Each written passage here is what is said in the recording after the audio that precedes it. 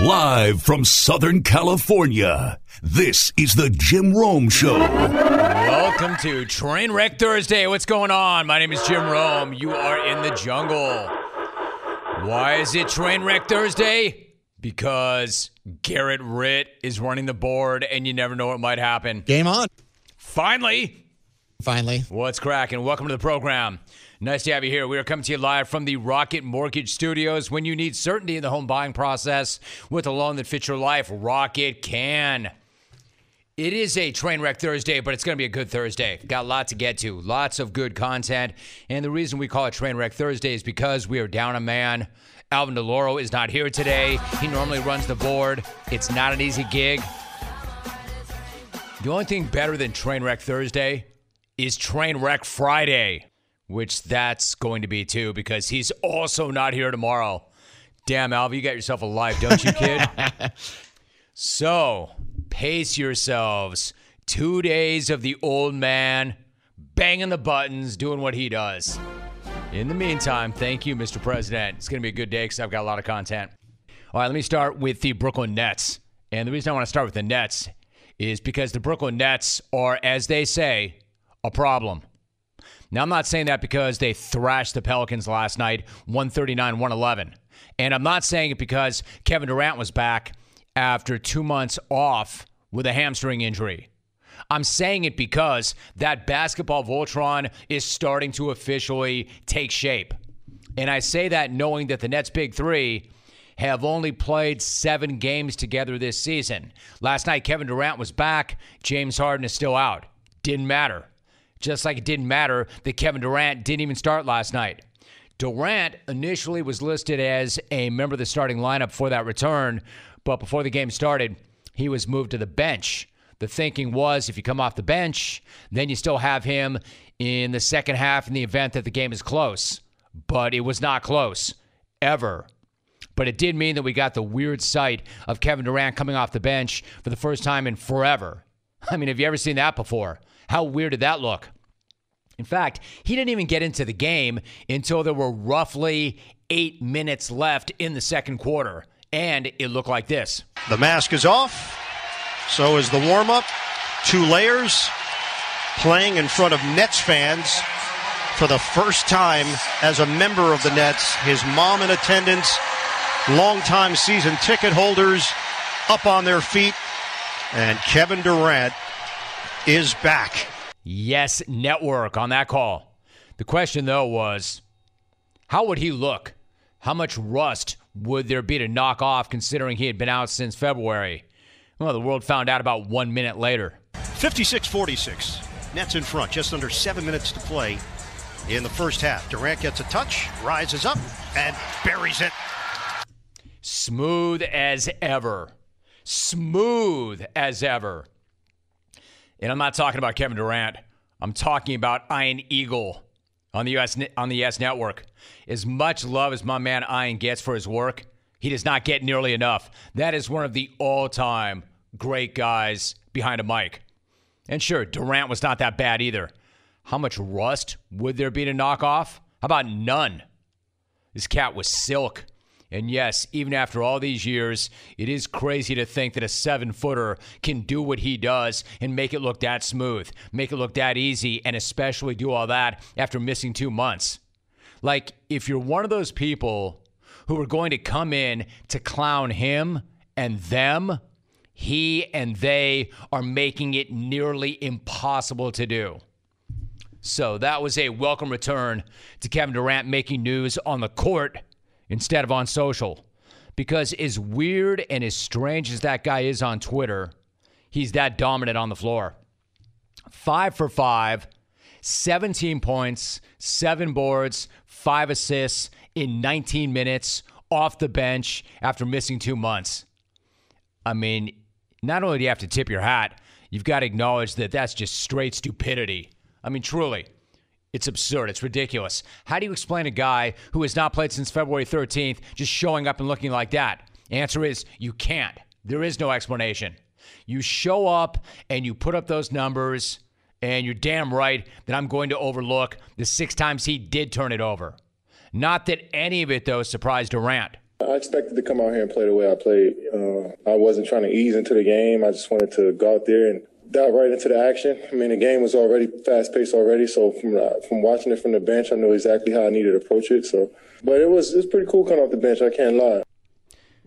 Well, in terms of easing into the game, he didn't do that. Not at all. My man went right to the deep end. In fact, he went all Thornton Mellon, triple Lindy into the deep end as part of the Nets offense that put on a bleeping show last night. Check these numbers. The Nets hit 79% from the field, including 86% from deep in the second quarter. They put up 79 in the first half. 79 in the first half. Not that long ago, that 79 points was a full game for these guys, and now they're putting it up by halftime. And they did it without James Harden. Like I said, the Nets are a real freaking problem. So exactly where is this all coming from? Well, you can start with Kyrie, for one. So Claxton is the first net off the bench with Lawawu Cabarro. You're champion of the bald community, right? I am. Okay! Rising up, full elevation, Kyrie Irving. If you saw that, and it was from the Yes Network, you know what I'm talking about. They're a problem. He's a problem. Pelicans head coach Stan Van Gundy was there front and center for the whole thing. He thought it was a problem. In fact, he was pissed. He didn't like that at all. He didn't like that play nor anything else that transpired during the beatdown. He said, quote, "We got dominated at both ends of the floor. Totally dominated. We couldn't get out to the three-point line. Our defense was absurd. They totally dominated us," end quote. Well, I repeat, they did put up 79 on you in the first half, and they did it with only 2/3 of their big three. So, yes, I would agree. Your defense was absurd, but so are they, and that's why everybody around the league should be concerned right about now. Yeah, I know. It's only one game, and I also know it's early April, just as I know it's against the Pelicans. But what I'm trying to say here is that this monster, this basketball Voltron, is taking shape. And yes, it's going to be really interesting to see what happens when they finally are tested, especially on the defensive end, or on a night when maybe they're not knocking in 80% of their shots during a quarter. So no, I'm not saying that we cancel the rest of the season. But if that was Durant's first appearance with LaMarcus Aldridge and Blake Griffin, and that's how they looked, if that group is looking like that on their first night together, look the hell out. If that's how they look, as they're coming together and starting to gel, the hell are they going to look like when they are officially a finished product? Again, I'll be clear about this. Running up the score on the 11 seed does not mean we crown their ass. I mean, the West is deep, but it's not that deep. And yes, there are still questions surrounding this team, and they do have to still prove it when it matters most. But that is a warning shot to the rest of the league, because Durant is back. He looks as good as he's ever looked. And if the beard comes back and has a similar impact, then we're talking about a basketball Voltron that is pretty damn near complete, and an absolute problem to anybody who steps on the floor with them, because it's no longer a question of do these pieces fit and can Steve Nash handle these egos as a first-time head coach. The pieces do fit, and Nash knows exactly what he's doing. I guess what I'm trying to say is these cats might be the ones to beat. And there's no doubt in my mind, I can say this much for certain, they can run the Lakers out of the gym on some nights. Question is, can they do it 4 times in 7 nights? And the more I watch these guys, the more I think they might be able to. The thing I still need to see is how Nash and the big three operate in late game pressure situations. You know, whether or not Nash can make the kind of adjustments that they need to make over a 7-game series. But if they're up 30 every single night, it might not matter. And they might be. Because right now they are that scary.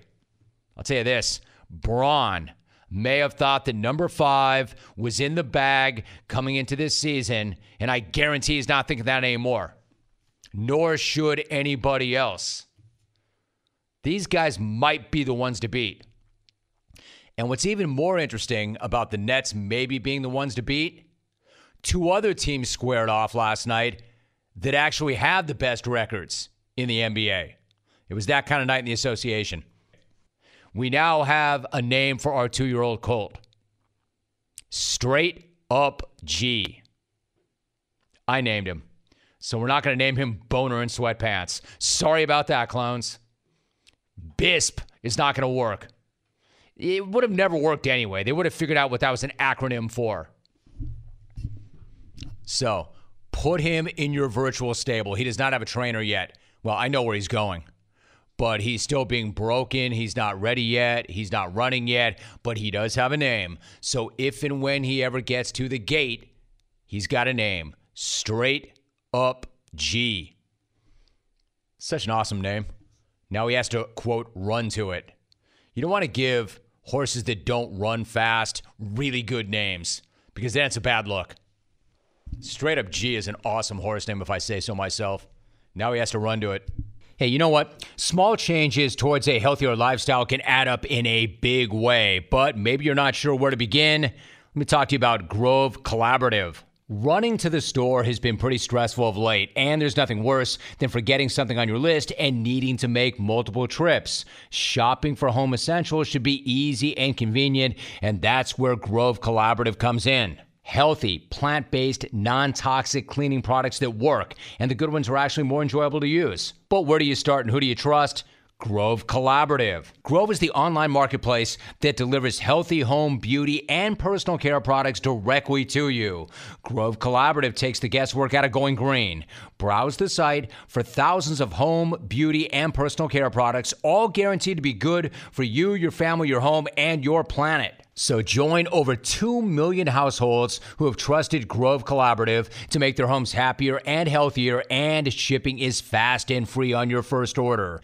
Making the switch to natural products has never been easier. For a limited time, when you go to grove.co/Rome, you will get to choose a free gift with your first order of $30 or more. But you have to use our special code. Go to grove.co/Rome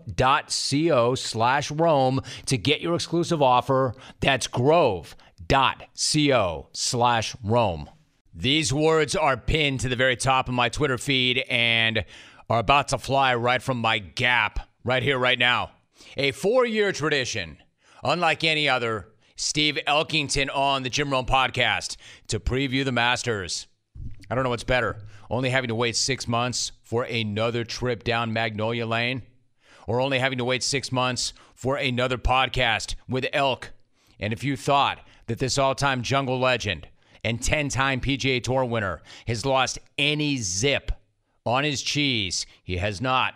In fact, I would argue that Elk is the ultra-rare guy who only gets better and better every single time he shows up, which is saying something because, 1, he is Elk, and the bar has been set really high, and number 2, because he's been showing up, and we've been doing this together for the better part of 20-plus years. Yet somehow my guy continues to show up and show out and keeps outdoing himself, and yesterday was no different because Elk.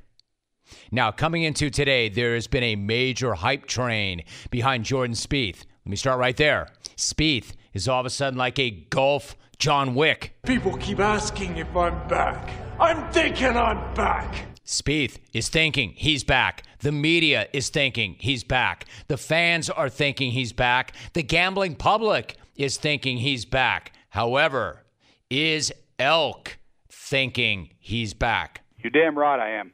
And I was on this podcast in November, and I was so big on Science Guy, Bryson. We won't have to say that again. Science Guy is Bryson. But Jordan Spieth, mate, when you think about other eras of players and that come to Augusta, and what skill set do they have that they're suited to win there? I think of Seve Ballesteros. I think of Phil Mickelson when he was in his prime. I think about Crenshaw. Well, who's more prepared than Jordan Spieth? The guy's a freak with the putter. He's a freak with the chipper. Gotten over the hump last week. Jordan Spieth is the most qualified guy for this particular Masters because of the way the setup is. Listen to the energy and the passion and how definitive he is. I mean, you could tell Elk was in the zone. So we also talked about the course setup. The course setup Elk is talking about, of course, is the usual springtime Augusta setup. Spongy fairways to limit rollout and control distance. Lightning fast greens with all sorts of trapdoor breaks. Spieth has won there before. Hell, he could have gone back-to-back. But now he gets a chance to rip a second green jacket, and Elk thinks that he is the guy to beat. Now, you also heard Elk reference Bryson DeChambeau as, quote, science guy. It's a great handle, right? Made me laugh. But it got even better as we continued to talk more and more about science guy, because then Elk went Elk and just glossed him science halfway through his take, and how science is going to have to do certain things this week, and how science will have to do different things after he was an absolute no-show back in November. Which science guy is going to show up this week? The guy that smashes it over the pond at 6 at Bay Hill? But science guy had the tour by the balls in November when he walked into that event for what he did at Winged Foot. And I was heavy on it, and so were you, or I made you heavy on it. But he didn't play the angles. He went for everything. He tried to drive the green at 3 and made triple. He tried to hit it out of the deep muff at 13 on Thursday and made double. And he fought his way all around the course, and then he got rolled by a 65-year-old German, Bernhard Langer, on Sunday. So science left with the tail between his legs. What's going to happen this week? Who the hell knows? But if science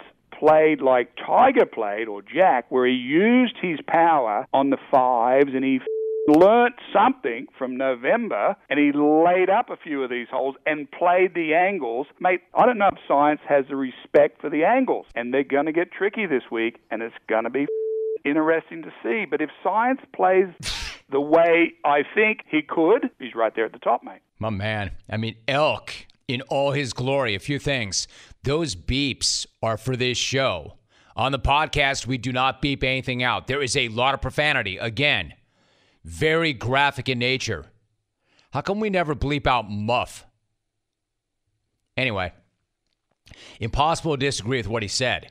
If science respects Augusta more than he did last time, then science has a chance to do a lot better than he did in November. If science can make the smart decisions and adjustments and pick his spots, then science might bag himself a second major. Yes, science! Speaking of huge hitters, chasing distance and chasing a green jacket, here is a quick taste of how Elk feels about his guy, Rory McIlroy, this week. He's going to get a grand slam. He's going to grand slam his head into the locker if he doesn't get his together, Jim. I mean, give me a break. He's not going to get it this week. Quote, he's going to grand slam his effing head into the locker if he doesn't get his bleep together.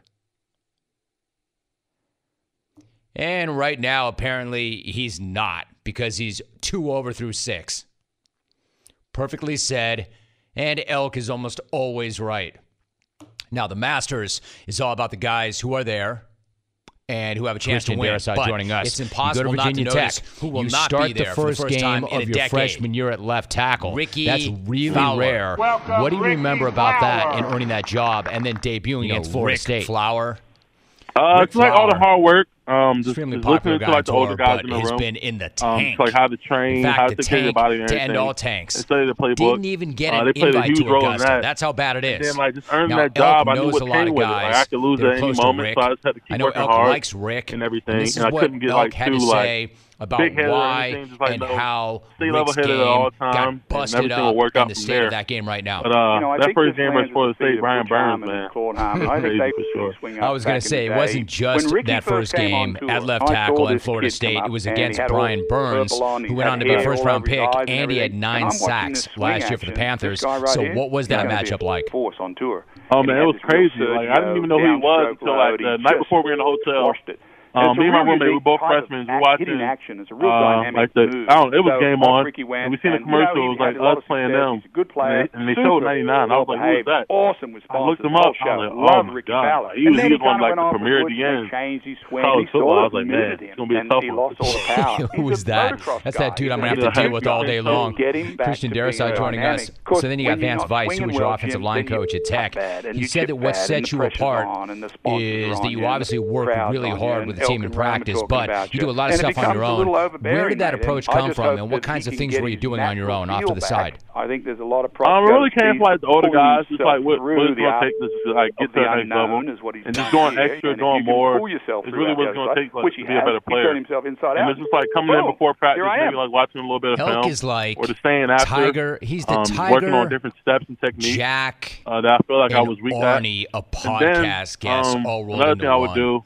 Just like get the O-line, like a few of us, just to go over. I don't even know if I can quote that back, but essentially what he just said was that Rick needs to do what Spieth did, joining us for a few more moments. So in your mind, what makes a great offensive tackle? For instance, is it technique? Is it work ethic? Is it film study? Is it something else? What's the great separator? Elk story. And nobody can spin yarn like this guy. Really. Yesterday, he told a couple of great stories about playing in the Masters with Raymond Floyd. Here is part of one of those stories. I remember one year playing that day again on the Thursday at noon, and off we go. Like a guy who cares about the game, really, you got to be physical at all times. There's no 45, 48, never take a play off, really. 32, easy. Once you take that play off, that might be the play that y'all need to win the game. So just don't take a play off. You got to be physical, smart. Cross the green. Know what the defenses are doing. That comes with watching film. And I really feel like you'll be set from there. All right, so with this mindset and with a work ethic like that, with your base talent, you're getting a lot of attention right now as a potential first-round pick. What's your reaction when you hear that, and what would it mean to you to go in the first round? Was cut right on the my reaction, I'm really not trying to like buy into the hype and everything. 30 feet, and I'm when draft night gets here, we'll see what happens and everything. I know anything can happen on draft night. So it's like that part is what it is. Like you can't get too big headed, like I said. He was on the 6th tee. And it's just like on draft night, when I do hear my name called, it's like a dream come true. And I thought, all the hard work that I put in and everything, to finally like just to get to this level. It will be a dream come true for me. So finally, where do you come out on this? Like, you're taking this all in stride, as I might expect. But by the way, is there a part of you that feels like, I've done all the work and I'm finally getting the respect that I've earned? And I heard this conversation yesterday when I taped it, and a day later, Prince George's County, Maryland. I'm still tripping on elk. Oh, yeah, 2-star recruit. 20 years later, I'm still tripping on elk. We're talking about the draft. It's coming up on April 29th, the 2021 NFL Draft. Another name to watch, getting a lot of attention every single year. Potential first-round pick, Christian Darrisaw, my guest. Christian, great to have you on the show. Good luck with that. And I'll look for you once you decide, or once it is decided where you end up. I'd love to talk to you again. And relationship all the way around. Check that out. Do not wait until the weekend. Spin that after the show, on your ride home, or doing your workout tonight, or stream it at the office when I get off the air. You can find it everywhere. It's on my Twitter feed. It's on Spotify. It's on Google Play. It's wherever you get your podcasts. Check it out. There are 45 minutes of that. 45 minutes of that. And words of the wise, once again, this particular ep is extremely graphic in nature. It's extremely profane. If that sort of thing does bother you, I understand it. I respect it. If so, sit this one out, because 4-letter bombs were flying out his pie hole early and often. Early and often. When you call a Dell Technologies advisor, you are talking to somebody who is not waiting for their turn to speak. No, they actually want to hear what you have to say. They're focused on you, ready to give advice on everything from laptops to the cloud, and offer tailored solutions powered by Intel vPro platform to keep your small business ready for what's next. Our advisors listen, so you know your small business needs have been heard. Call a Dell Technologies advisor today at 877-ASK-DELL. That's 877-ASK-DELL. We're joined by a senior NFL reporter for Yahoo. He is a good friend of this program. He is Charles Robinson. My guy, Charles, how you doing, dude? I'm doing well, brother. How you doing today? Good, good. It's really good to hear your voice, and it's good to have you on the program. Let me start first, Charles, with Deshaun Watson. You have been all over this situation for quite some time now. Can you take me back a few weeks to when Watson took to social media on March 16th to deny the allegations that were coming in a pending lawsuit? What was your impression of the situation at that time? I think I was surprised, like most people were. Anyone that's been associated with, the NFL, Deshaun Watson, teams that have, that did a lot of vetting on him coming out of Clemson, just what his general reputation has been around the league. I think it was just initially shock, and the way that the filing attorney went about, putting the case out there on Instagram was very unusual. It seemed very aimed at being an attention grabber. And so, I think a lot of people approached it with skepticism, caution, sort of a let's see how this unfolds mentality. And I would say it spiraled very quickly. To go from, I think it went from 1 to 6 by, between a Tuesday and a Thursday. Now we're at 22 civil suits being filed against Deshaun Watson. You have an account in Sports Illustrated, an anonymous account from someone who hasn't filed a suit that seems to overlap with a lot of the litigation in the case. You have now 2 accusers coming out and putting their names onto the suits themselves, one of them very tearfully in a statement. I think it has spiraled about as badly as it possibly could for Deshaun Watson, to the point where now we see Nike, pausing their deal. And I spoke to someone, an industry source that was, involved in the Nike deal on Nike's end, and just said, hey, look, this is up in the air now. His relationship with us is definitely in jeopardy, and Beats by Dre, owned by Apple, drops him. Reliant Energy comes out, distances themselves, says we've terminated our relationship. H-E-B, huge grocery store chain in Texas, says, hey, we didn't even renew after his deal ended in 2020. Once you get corporations backing away like that, you have litigation, you have civil litigation, you have the NFL doing its own investigation into Deshaun Watson with the idea that he could potentially be placed on the commissioner's exempt list. And then you have the Houston Police Department that is investigating a criminal complaint. That's 3 prongs of battle that now his legal team has to deal with. And I'd say that, up until this point, he's taken a pretty significant loss in this. My guy, that's an amazing answer. I mean, you literally covered at least a half a dozen questions that I was going to ask you, so I really, really appreciate that response. Charles Robinson is my guest. All right, so what about Roger Goodell? Does he need to have proof that Watson has violated the personal conduct policy in order to place him on the exempt list, or just the belief that a violation may have happened? How do you think that plays out? That you nailed it right there. He does not need to have proof. He only has to have the belief that a violation could have potentially happened. That's it. People have to understand the NFL's judicial standard is completely different than anything else. And also, the commissioner's exempt list, it's not a suspended without pay. It's actually essentially a suspension with pay, or you're sitting someone aside from the roster, saying, look, you can't take part in football activities, you can't be in the team facility, all these different things. You're basically on timeout, and during that timeout, you're going to continue to be paid, but we're going to sort out all these other things that could have violated the personal conduct policy because we have a reasonable position to believe that might have occurred. And if you're sitting there and you're saying, okay, well, how does Roger Goodell weigh this now? You have 22 pieces of civil litigation. You have the Sports Illustrated account. You have now 2 accusers who have come out and made statements publicly, one verbally and then another one through a letter that was written and read during a press conference. And then you have the Houston Police Department saying, we have a criminal complaint that's been filed. We are investigating that. And then you even have the statements from Deshaun Watson's own attorney, Rusty Hardin, who has repeatedly said Deshaun Watson never forced anybody to do anything. He's not saying incidents didn't occur. He's not saying he doesn't know these accused, the accusers. He's not saying anything. He's just saying he never forced anyone to do anything.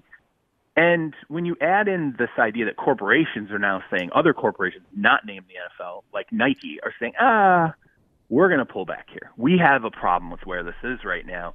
I think it puts immense pressure on Roger Goodell under what their standard is of what might have happened, given the preponderance of evidence that's out there, everything that's out there, or at least the accusations.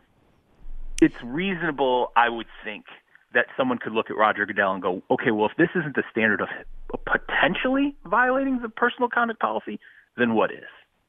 I think that's fair. Charles Robinson is joining us. Charles, I mentioned in the intro that you're a good friend of the program and one of my favorite people to speak with. You're also the friend and colleague of another one of my favorites, Terez Paylor. After he passed, you wrote a beautiful piece about him and about how he always had your back. How are you doing these days?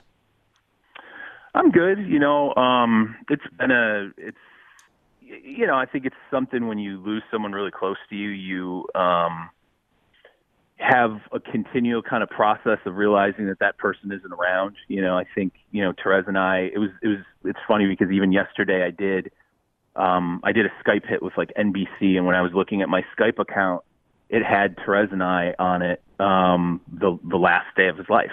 And I thought to myself, I didn't really remember the time that he and I had spoken. And I think I looked at it and I was like, wow, we literally logged off. I know the exact time the last time I saw him, like 6:38, the day that he passed away. And, you have a lot of these continual reminders, but for the most part, I miss, you miss his personality, you miss his friendship, and really even from the standpoint of the collegial end of it, you realize the void that's here right now in terms of what he would be writing, the things that we would be talking about, things he could bring to the table.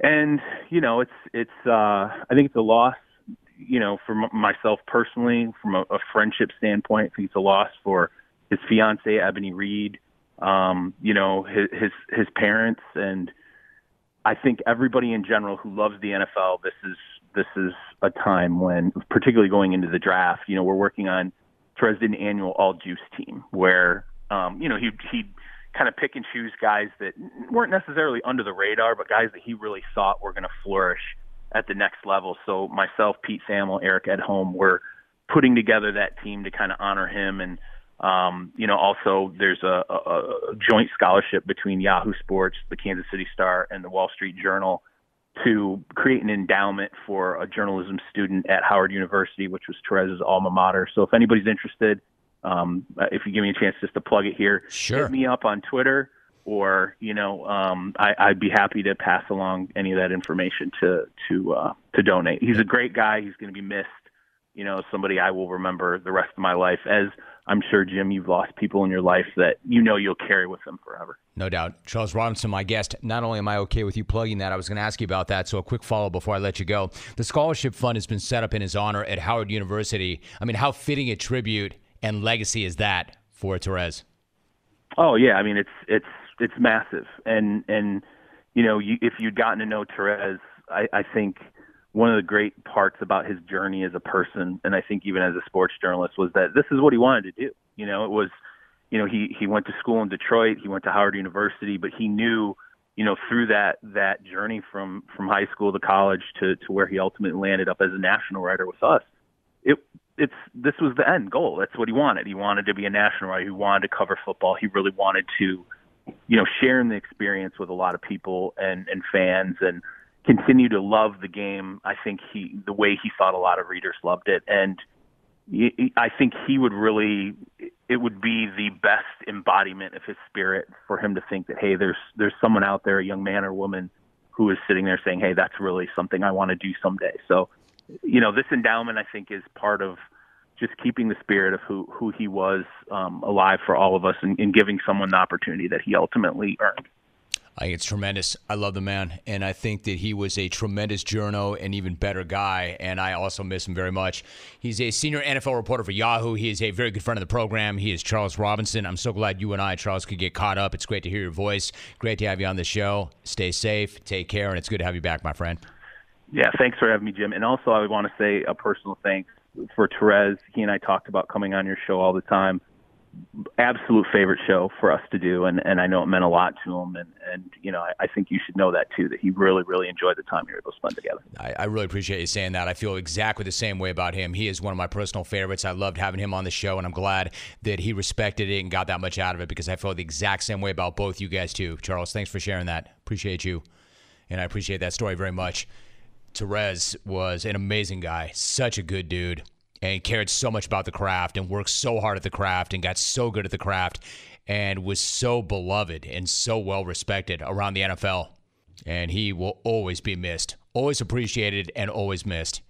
So that was so good. That's the first time that Charles has been on since the passing of Terez, so it's really good to get caught up with him too.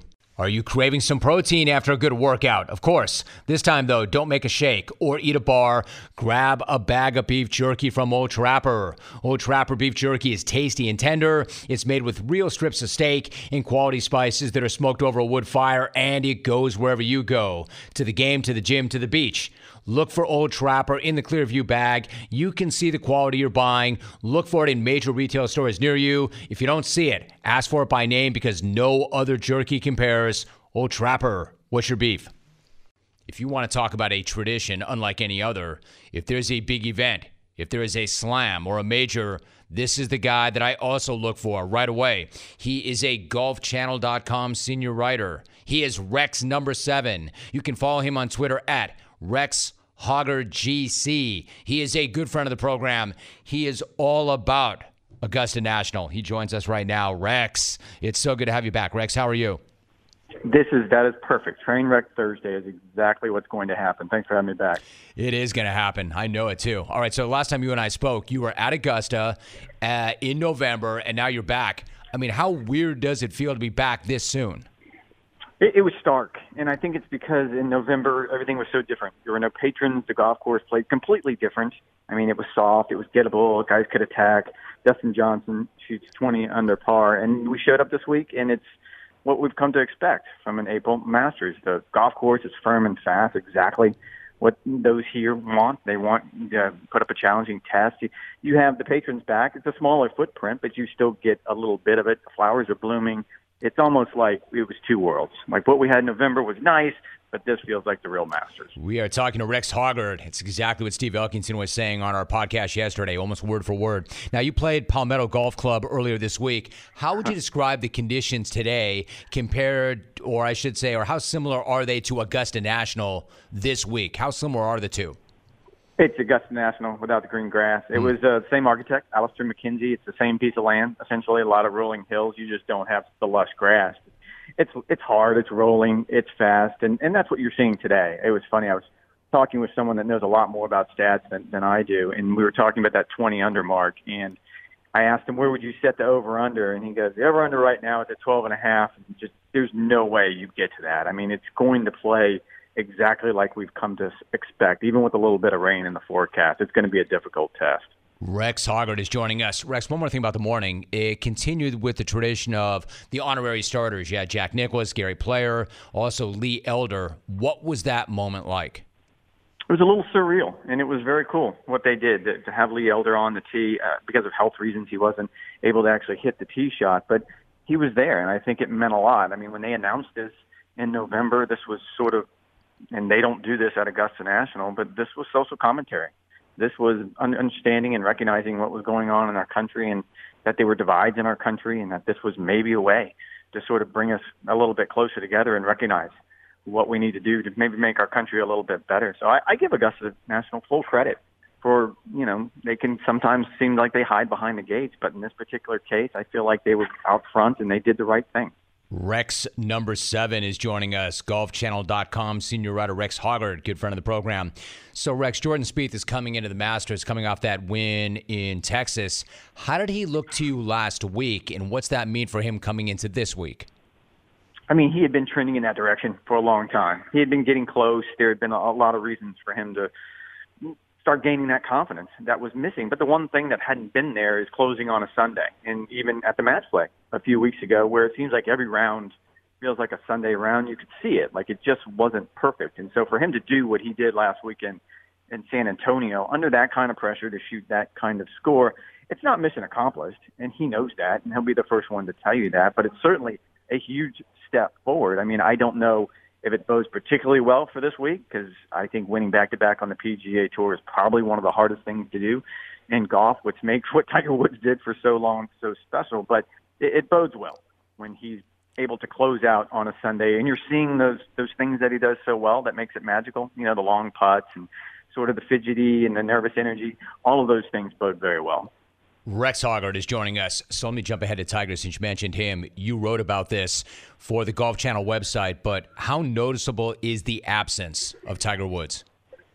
It was funny. Like, he's missed the Masters in recent years because of various injuries, but this one felt absolutely different, especially on Tuesday going to the Champions Dinner. I mean, Justin Thomas talked about it. I mean, they've gotten in a tradition where it's JT and Tiger and Fred Couples.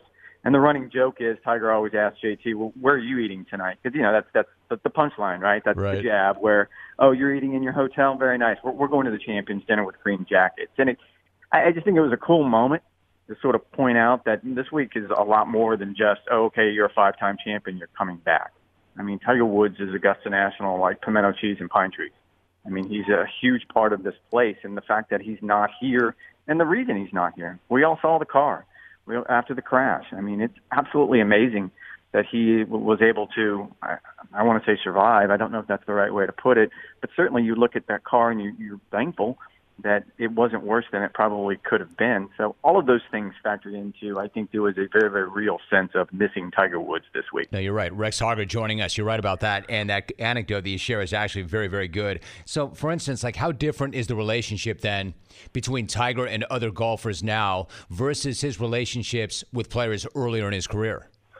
Oh, night and day. Like, I mean, he's willing to sit down and talk to the JTs of the world. I mean, Justin has been to his house in recent weeks, and he talked about the reason he wanted to go there was to help Tiger, the way Tiger has helped him in his career. I mean, he's in a very, very bad spot right now. And he said it's important to let him know that I'll do anything for you. You need me to pick up McDonald's for you and bring it over, whatever the case may be. Rory is a very similar spot. And he wasn't like that earlier in his career. I mean, there was the stoic, exterior. He wasn't going to look beyond the blinders, especially when Thursday rolled around, and he certainly wasn't giving away a lot of the clues and a lot of the secrets when it came to Augusta or anywhere else earlier in his career. We are talking to Rex Hoggard. All right, Rex, let me ask you about Bryson DeChambeau. What do you make of his approach to Augusta National this year and the show that he put on in the practice area on Monday?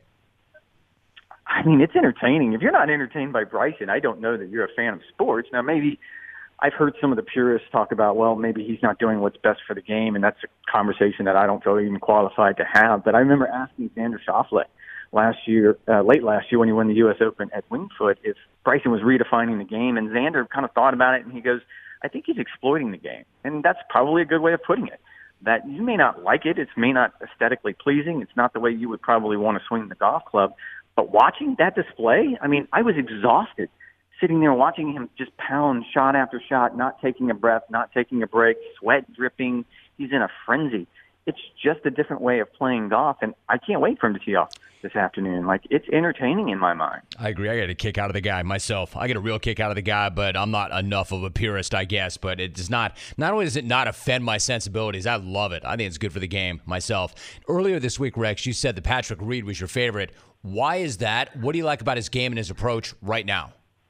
When you look at the way he came in here and when he won, very, very trending, very, very similar. Obviously, he won just a few weeks ago at Torrey Pines, which is big, but it's the stuff in between where he still has solid finishes. He's still coming up well week in and week out. I was just talking with a guy who knows a lot more about stats than I do, and he said, look, the two things you look at on this golf course is greens and regulation. There's like this magic number. If you can hit 52 greens this week, you're going to have a really good chance of winning this tournament, and par 4 scoring. And that's two things that Patrick does really, really well. Rex Hoggard joins me for another moment. Rex, I want to ask you one more thing. You were discussing this on your Golf Central podcast earlier this week. You were talking about the 3 top Masters sandwiches. Let me just jump in with one in particular, the pimento cheese sandwich. It's the thing that everybody talks about, but as you've said, Rex, it tastes like mustard, dirt, and silly putty. So how do you explain the popularity of the pimento cheese sando?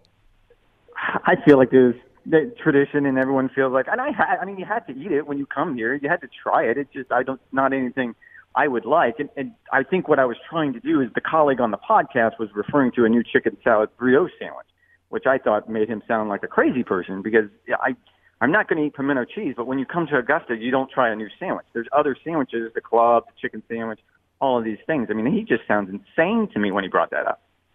All right, so break it down then. What are your top 3, if that's the case? I'm an egg salad sandwich guy. I know it's not for everyone, but I'm going to go egg salad. The club is very, very good. It's cheese, it's ham, it's a lot of mayonnaise, which probably isn't great for you.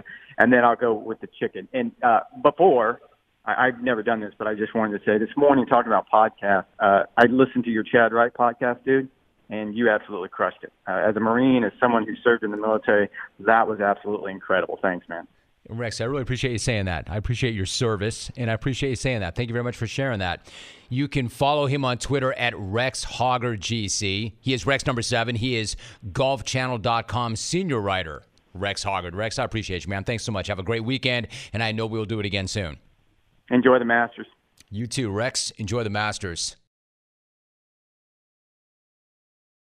We are joined by a two-time Olympic medalist in Greco-Roman wrestling, an Olympic gold medalist in 2000, an Olympic bronze medalist in 2004, a world champion in 2001, a distinguished member of the National Wrestling Hall of Fame, the subject of the documentary Rulon, which is streaming on OlympicChannel.com, and also he has lived an amazing life. We are joined by Rulon Gardner.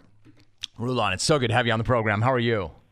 I'm doing very well. It's good to be on, Jim. Look forward to, I've looked up to you for many years, so it's a pleasure to be on your My show. friend, it's so good to hear your voice, and I've been looking forward to having this conversation with you for many, many years as well, because your story really is the stuff of legends. I mean, the stuff of movies. It would make sense then that you would be the subject of a documentary. Listen, I got to say, a lot of people listening right now, I think, are familiar with some of your backstory, but there's so many parts of it that are worth starting back or worth sharing. If we go back to the very beginning, you were the youngest of 9 kids, and you grew up on a dairy farm in Wyoming. What was life like for you growing up? Well, you could kind of say that life was about kind of survival at that point. Being the youngest of 9, I had a brother who his name was Reynolds, and he beat me up, on the farm, but then also on the wrestling mat all the way until the end of my senior year. So I was kind of number 2 to my own family. And then, growing up, I was also diagnosed with a learning disability. So I was told as a young kid I would probably never graduate from high school and, go do anything more than just being a farmer. And for me, those were things that kind of motivated me. And I had a very strong mother who went back to nursing school when she was 50 years old. And she was kind of the inspiration to, give me the ability that I believe that I could do anything if I put my mind to it. Well, there's so much stuff in that. Such a great answer right there in and of itself. Rulon Gardner joining us. So, like the farm itself, I'm curious, what kind of work did you do on that farm? What was that like? Well, if you look at the summer months, people think, oh, you athletes are, you guys were year-round wrestlers. And for me, growing up, we wrestled 4 days a year, and the rest of the year was working on the farm. So our summers would start at about 6:30 in the morning, and we would typically end about midnight, changing pipes, hauling hay, spraying weeds. We did everything we could to survive. Where I grew up is about an hour south of Jackson Hole, Yellowstone area. So it's very beautiful, but it's very cold in the winter. So, we've been 50 below plus, in the winter months growing up. So for us, it was just kind of a daily battle to survive. And then, when got to high school, I would get done with, wrestling or football practice, and you come home and you do all the chores. And a lot of times you don't get in the house until, 9 to 9:30 at night. And then you try to go do homework and get dinner and then go to bed and start it again the next day. Wow. Rulon Gardner joining us. We had a house in Big Sky, Montana for about a decade. I know those winters. It is brutal. It is so cold, and it is brutal. Now, the story goes you began wrestling at age 6. How did you first get into it, and what did you like about it when you started?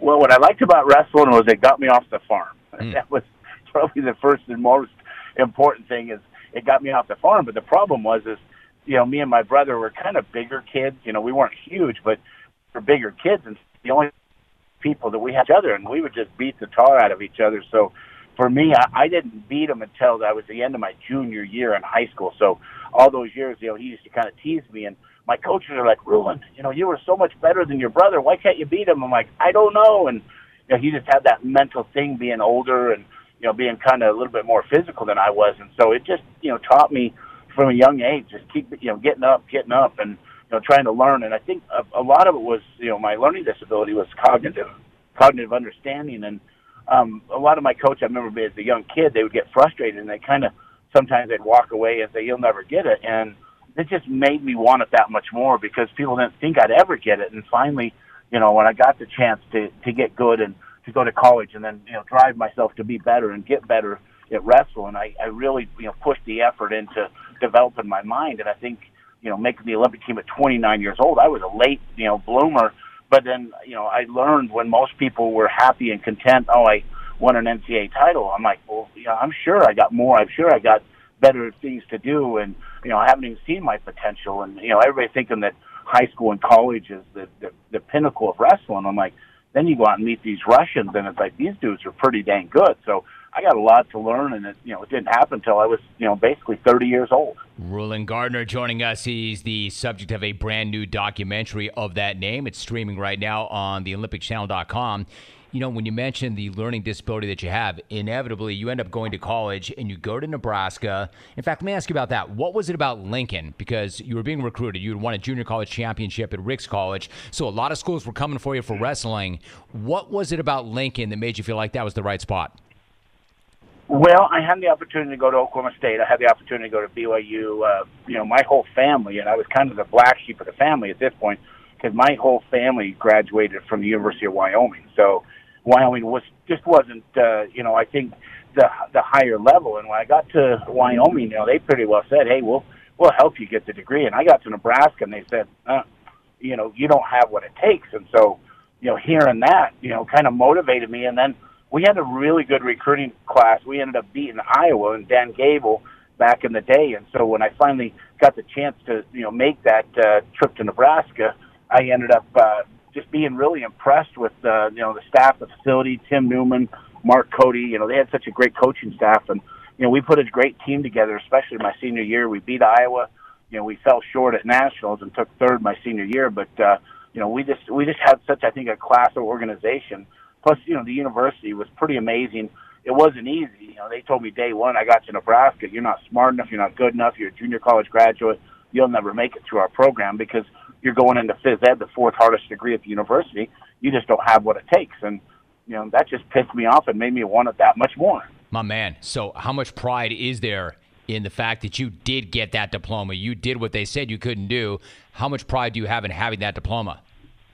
Well, the way I kind of looked at it was they told me, when I got there, like, you'll never make it. And then what I didn't realize was when I had transferred there out of 64 credits, they only accepted 16 of them.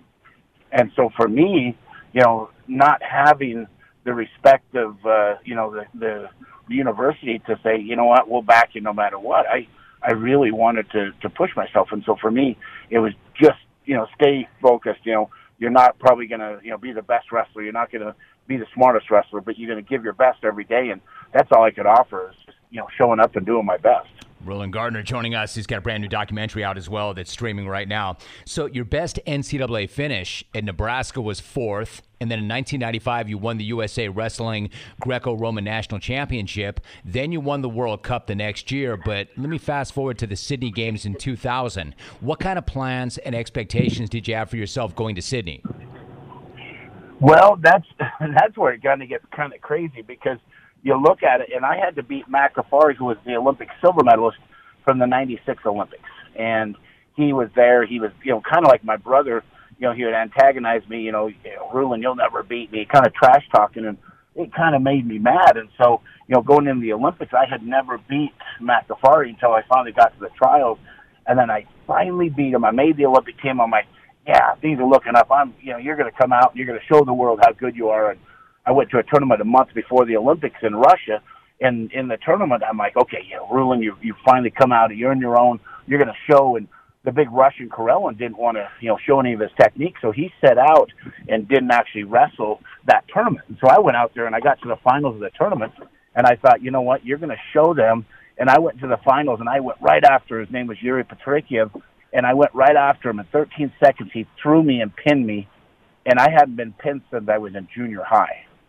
So it was pretty humiliating and humbling, but it was probably the best thing to ever happen to me because it got my head right and it made me realize, you know what, you're good, but you're not that good.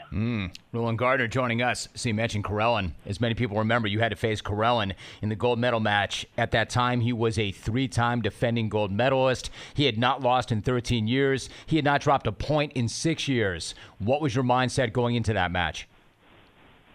Well, going into it, and Coach Steve Frazier was my national team coach and Olympic champion from the 84 Olympics. And, Steve was like, okay, Rulon, we don't really know how to beat him. The only time I had wrestled him before in 1997, he had thrown me on my head, and he had a move called the reverse lift, and he actually broke 2 vertebrae on my neck in that match. And so as I came off the mat, I realized this guy's pretty good. And so Sydney, he used the intimidation. He'd shake your hand, and, your hand would disappear in his, and he was 6'5", 6'6". He was just they called him the experiment. And so going into it, my coach was like, Rulon, he expects to win. They already announced his retirement party. He's overlooking you. So what you got to do is come out, because he had watched me barely win my semifinals. I was losing 2-0, and I beat a former Russian who had moved to Israel, and I beat him, and I came back from being down 2-0 to beat him 3-2. And so I'm going into the finals, and everybody said, oh, it's going to be an easy finals for Karelin. Well, the thing is when you compete, you always look to the best in the world, and that's the person you go after. And so in my head, I had envisioned myself wrestling him for many years, and so I think I kind of developed I don't know if it's something special, but a way to compete with him that most people didn't. And, that's the thing about growing up the way I did, is most people are saying, Rulin, you can't do it. And that was just the perfect opportunity. All I've ever asked for in my life is an opportunity. Some people look at it as an obstacle. I just look at it as an opportunity to prove them wrong and to go out and accomplish something. There's obviously so much in this to see adversity for what it is, an opportunity. Rulin Gardner joining us. I think it's amazing, too, the coaches said, hey, listen, by the way, we don't know how to beat this guy. We literally don't know how to beat this guy. But you have been building up for this moment your entire lifetime. You end up winning. It's regarded as one of the greatest upsets in the history of all of sports. What kind of emotions were you feeling after that match was over and you had won that gold medal? Well, the funny part is everybody, my family, after all said and done, my family was like, Rulin, we knew you were going to succeed. We knew that you were going to beat Karelin. I'm like, are you guys crazy? They're like, yeah. And I'm like, it wasn't confidence. It was, kind of cluelessness, I guess you could say, because I didn't think I had a shot at beating them. But you know what? You always put yourself in the game. If you at least put yourself out there, you always have a chance. And so, after I'd won the match, it came back and everybody's like, did you expect to beat him? I'm like, no. I'm like, I was just out there to compete and, give my best effort. I had no expectation going in, because once I made the Olympic team, all the people around, wrestling had said, oh, well, there goes any chance of us winning a medal. Rulin, you've never won a medal at the world competition level. So, why would you do anything different? Well, like you said, I had been kind of preparing for that moment my whole life, and the coaches and the belief that they gave me just made me believe in myself. And I'm like, you know what? I'm not going to leave Australia without one stone unturned. I'm going to give 100%, and that's what I did. Rulin, the amazing thing is, normally at this point I would say, man, that what an amazing story. Congratulations to you and congratulations to your life. And where can our listeners find this documentary? But this is not the end of this story. Nowhere near it. Nowhere near it. I mean, you win a world championship the following year, and then in 2002, you're snowmobiling with some friends in Wyoming. At one point, you become separated from the group. You fall into a freezing river with your snowmobile. What happened? What do you remember about that moment? Well, as I was pulling my snowmobile because I was trying to get back to where my friends were, but the problem was the snow was about 6 feet deep, and so I dropped down in, and I thought I could just follow the ravine back to my hometown and meet up with my friends, and we'll be fine. It was Valentine's Day, and so, we just went for a quick ride, and I was actually in the river, and I pull my snowmobile back, and I fall in the river, and I fall backwards, and I turn over. So now everything I have is wet. And being that we were only going for a short ride, I didn't wear all my correct gear. I didn't have my real thick, my winter parka. I didn't have all that. I just had a T-shirt, sweatshirt, and a fleece top. It was, meant because when I go riding, I'm pulling my snowmobile, I'm sweating, and, it was going to be an easy ride. So I didn't prepare. So at that point, I realized, Rulin, you're truly in trouble. Leave your snowmobile in the river. Go find a place. Try to make a little fort or something to, give yourself some, I guess, protection from the wind and the cold that was coming. And it was just getting dark. At about 4:30, I got wet, and then I left my snowmobile in the river about 7 o'clock, and I actually found some trees, and I stood up and I sat down, and I didn't. The problem about being out there is your cell signal won't work. People know you're lost, but they don't know where you're at. And so by the time they get a search party put together, it takes hours and hours. And I was waiting from about 7:30 at night underneath a tree until about 2:30 in the morning, where I could hear them within 200 yards. But the problem was nobody dared follow me because I dropped my snowmobile into the river. I'm going down the river, and these people are like, "This guy's crazy.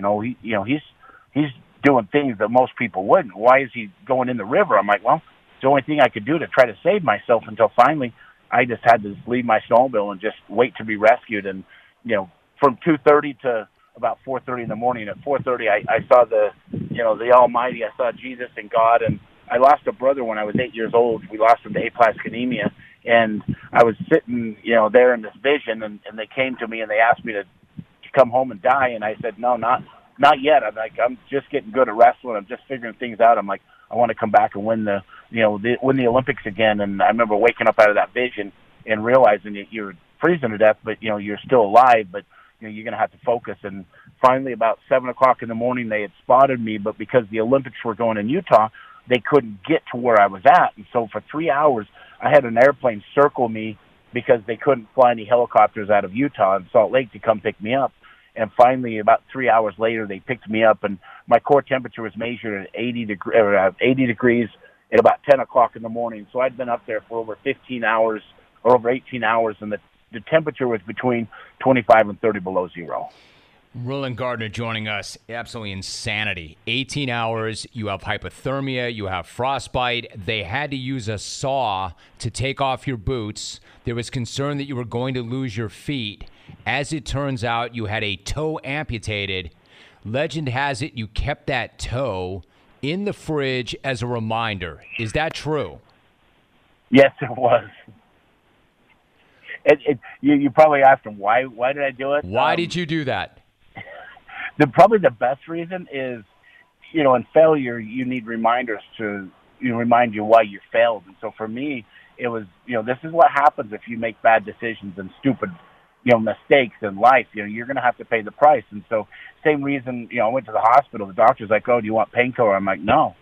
Like, you don't want painkiller? I'm like, no, my body's teaching me a lesson that I did something very foolish, and so I need to learn from that lesson. So I just believe our bodies are, something that we work through. And for me, I got to the hospital. My sister's a cardiologist, and the doctor's like, dude, your feet are frozen. We're gonna cut them off within a week. And my sister, she's like, no, I've been talking to these doctors up in Seattle and up in Alaska, and they're saying this is how we're going to keep your feet with the frostbite. And they just simply thought it was just too far gone, that my feet were dead, because when I got to the hospital, there was no blood flow. They were frozen solid. They had to thaw them out.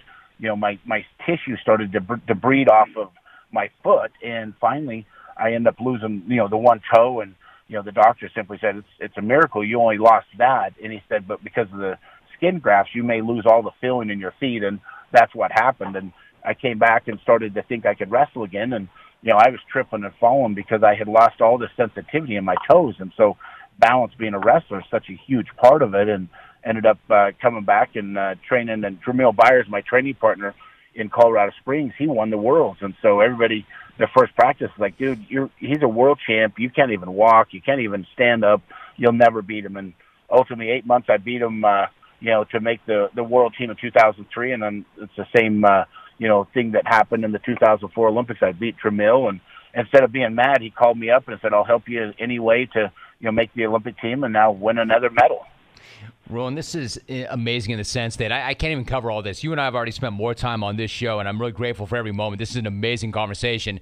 But you and I have spent more time than any standard interview that I have on this show, and we haven't even covered. I mean, never mind that you probably could have and should have died as a result of that. You were also involved in a lightweight aircraft that crashed into Lake Powell. You were involved in a motorcycle accident. My question is, how do you explain that time and time again, you have been in some of the most difficult circumstances imaginable, things that would kill almost anybody else, and you keep emerging and coming out alive? How do you explain this? Well, I'd like to say that I'm just tough, but I think I'm just too stupid to die. That's probably what it comes down to. I think, honestly, growing up on the farm in Wyoming, I ended up, every day was a near-death experience. We would have scrapes and scratches, and, we just get all these little injuries that happened. And my family never talked about safety. My dad never said, hey, there's a chance if you get on that tractor and you fall off that wheel well, there's a chance you could, die. And so for us, we really, didn't think a lot about safety. And so finally, I started looking at my life, and my family kind of making fun of me because they're like, Ruland, you worked so hard your whole life. Now you want to have fun. You got to understand and control how much fun you have. And so, the snowmobile accident, that was my mistake. And I put myself in that position, and I deserved to go through what I did. The plane wreck, I was just a passenger in the aircraft of the owner, and he is the one that made the mistake. And I remember hearing that you had talked about me on the show the next few days afterwards, and I was like, man, if I ever get a chance, I want to choke that Jim guy, because you're like, I don't want to be his friend, but if I'm ever stranded, he's the one guy I want to be with. And I heard about that, and it just made me kind of realize, that I need to make better decisions and hopefully better choices. Man, I'm so glad. You don't still want to choke me, do you? Well, maybe not. I think you're overall, you do too much good for the sporting world in America. Good. I'm glad to hear it, man. I'm glad that we can get right. If you stay in this game long enough, things ultimately come around. And like you said, we all make mistakes, and we got to own our mistakes. This is an amazing life, Roland, that you have lived. It's all part of a documentary for those. And again, I couldn't even cover everything. I tried to, but what a great conversation. If listeners want to find the documentary, where do they go to get it? Well, they go to theolympicchannel.com/Roland Gardner. So you want to go there. It is streaming right now on OlympicChannel.com. He is a distinguished member of the National Wrestling Hall of Fame. He is a world champion. He is an Olympic gold medalist. There's a bronze medalist in there as well. A 2-time Olympic medalist overall in Greco-Roman wrestling, and the subject of that documentary. Roland, it is so good to come together with you. Great to have you on the show. Thank you very much for doing that. And the documentary really is a tremendous watch. Thanks for doing that. Oh, thank you so much, Jim. I just think the world of you and appreciate it. But, as Americans, I think the Olympics, for me has a special place in my heart because I've been to 44 countries through, the Olympics and through wrestling. And, wrestling is one of those sports that brings our world together. They tried to cut the Olympics a few years ago from the Olympics. And, we had Iranians, the Russians, everybody. I've been to Cuba 8 times. The Cubans got some of the best wrestlers in the world. There's just so many great athletes, and wrestling and the Olympics brings us all together through sports. It's just been a pleasure to be able to represent myself and then ultimately America. Like I said in the documentary, the 3 most important letters in the world, USA means the world to me. I think that's great, and I'm so glad you and I can come together. I think the world of you as well. Roland, great to have you on. Thank you so much. Once again, the documentary, Roland, is now streaming on OlympicChannel.com. Normally, and I did break the clock to do that, but it was well worth it. What an amazing story that is. And again, I could not tell the entire story, so my thanks to Roland Gardner. And I'm so glad the big man did not choke me out. We could have never had that conversation. I know it can be a little frustrating, especially if you're in a hurry or you're running late, to find yourself at a railway crossing waiting on a train. And if the signals are going and the train's not there yet, you might feel a bit tempted to try to sneak across the tracks. Don't ever do it. To the naked eye, trains appear to be further away and moving slower than they actually are, and they can't stop quickly. Even if the engineer hits the emergency brakes right away, it can take a train over a mile to stop, over 1 mile to stop. Think about that. By that time, it's too late, and the result is a potentially deadly crash. The point is, you can't know how quickly the train will arrive. The train can't stop quickly. Even if it sees you, it's going to end in disaster. If the signals are on, the train is on its way, and you just need to remember one thing. Stop. Trains can't. Paid for by NHTSA. Trainwreck Thursday was nothing of the sorts. Well, we're not done yet. There's always time for that train to derail. But if not today, then certainly tomorrow, because Rit is back where he is, because Alvin is not in tomorrow. So there's always that possibility of something bad happening, and I know you all like a train wreck. I got your train wreck. Hey, Rit, I need you to be responsible for the week that was tomorrow. Rit's week that was. Can you handle that, old man? Dear Roland's Toe, can you grab a Pepsi and pass it up to me? Thanks, signed, Ted Williams Head. Body parts in the fridge, having a conversation. I got to tell you, back in the day, man. Back in the day, we used to talk about Ted Williams as Teddy Bomb Pop. Teddy Ballgame was Teddy Bomb Pop because of his stepson. I'm telling you, man, this show used to be so great. Different world, yo. Teddy Bomb Pop was a thing. All right, then let's go to the phones. This kid is 16. He's on the Smack Off watch list. He's not in yet. I'm going to suggest that if he nails this and goes yard and gets racked, he may rip a golden ticket. Remember, there was a problem between he and the old man last Thursday. Rit was on the board, Gavin in Illinois called in to take a run at the old man. This was last Thursday. This is how it sounded. Take old man Ritt, for instance. He doesn't have the capability to drive, but yet he still has a license somehow. Ritt has zero awareness of what he's doing while he's chugging down the road 15 under the speed limit in his Oldsmobile. I was calling to accept your invitation to the Gavin v. Ritt showdown. Game on. AKA, what's that? That's just Ritt playing sound. All right, so that was last Thursday. I'm still applauding and I'm still laughing. That first little noise is me kind of snorting, like, because I was trying to stifle the laughter. Because 16-year-old Gavin's killing the old guy, and then the old guy starts firing sound drops in the middle of the call, and Gavin goes, huh, what's that? Great moment. He's back for more. Let's go to Illinois. Gavin, what's up? Hey, Rome, how's it going? Good, dude. How about you? I'm doing pretty good. So I called last Thursday, and I wanted to address my call from last week as you were just talking about whether you realize you actually clapped back at me pretty good while I was trying to blast you all the way back to your nursing home. Playing sound bites in my call was absolutely genius. I wouldn't have expected anyone to do that, let alone you, Ritt. Bold move, old man. I have some respect for that. But that doesn't change the fact you still suck at your job. Maybe that laser beam of light reflecting off your big bald head is blinding you of the fact that the show is so much better when you're not on the controls. Anyway, Rome, I need to talk about something I saw on Twitter the other day. One of those boomers charging at me is good old Manny and Oxnard. I suggest you admit him back for a one-time only to hear what trash he has to spew. That dude is apparently ready, and I quote, have a crack at whipping that teenager live on air in the jungle. Let's hear it then, Manny. I advise staying in your cave on... Sorry, Rome. Messing up there because I'm a stupid 16-year-old. That's not a good call. No. You don't like Poor Gav. I don't like that call. Not a very good call. 16-year-old kid got his comeuppance. Gav, I like you. Son, I would turn your phone off for a little while. And for a little while, I mean like a week or a month. Anyway, I get kind of a kick out of the kid. Number one, I like it that you got a teenager who likes the show and likes to host and understands it and knows it. I like that. I mean, of course, as this show gets older, I want my audience to get younger if possible. I like that. And I get a real kick out of that kid coming in here and taking runs at old people like Ritt and Manny. It's actually hilarious to me. It'd be even more hilarious if he were good at it. But he's trying. But then he melted down badly in the middle of that read and was unable to pull out of that nosedive.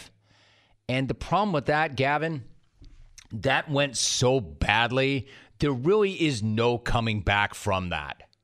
Like ever.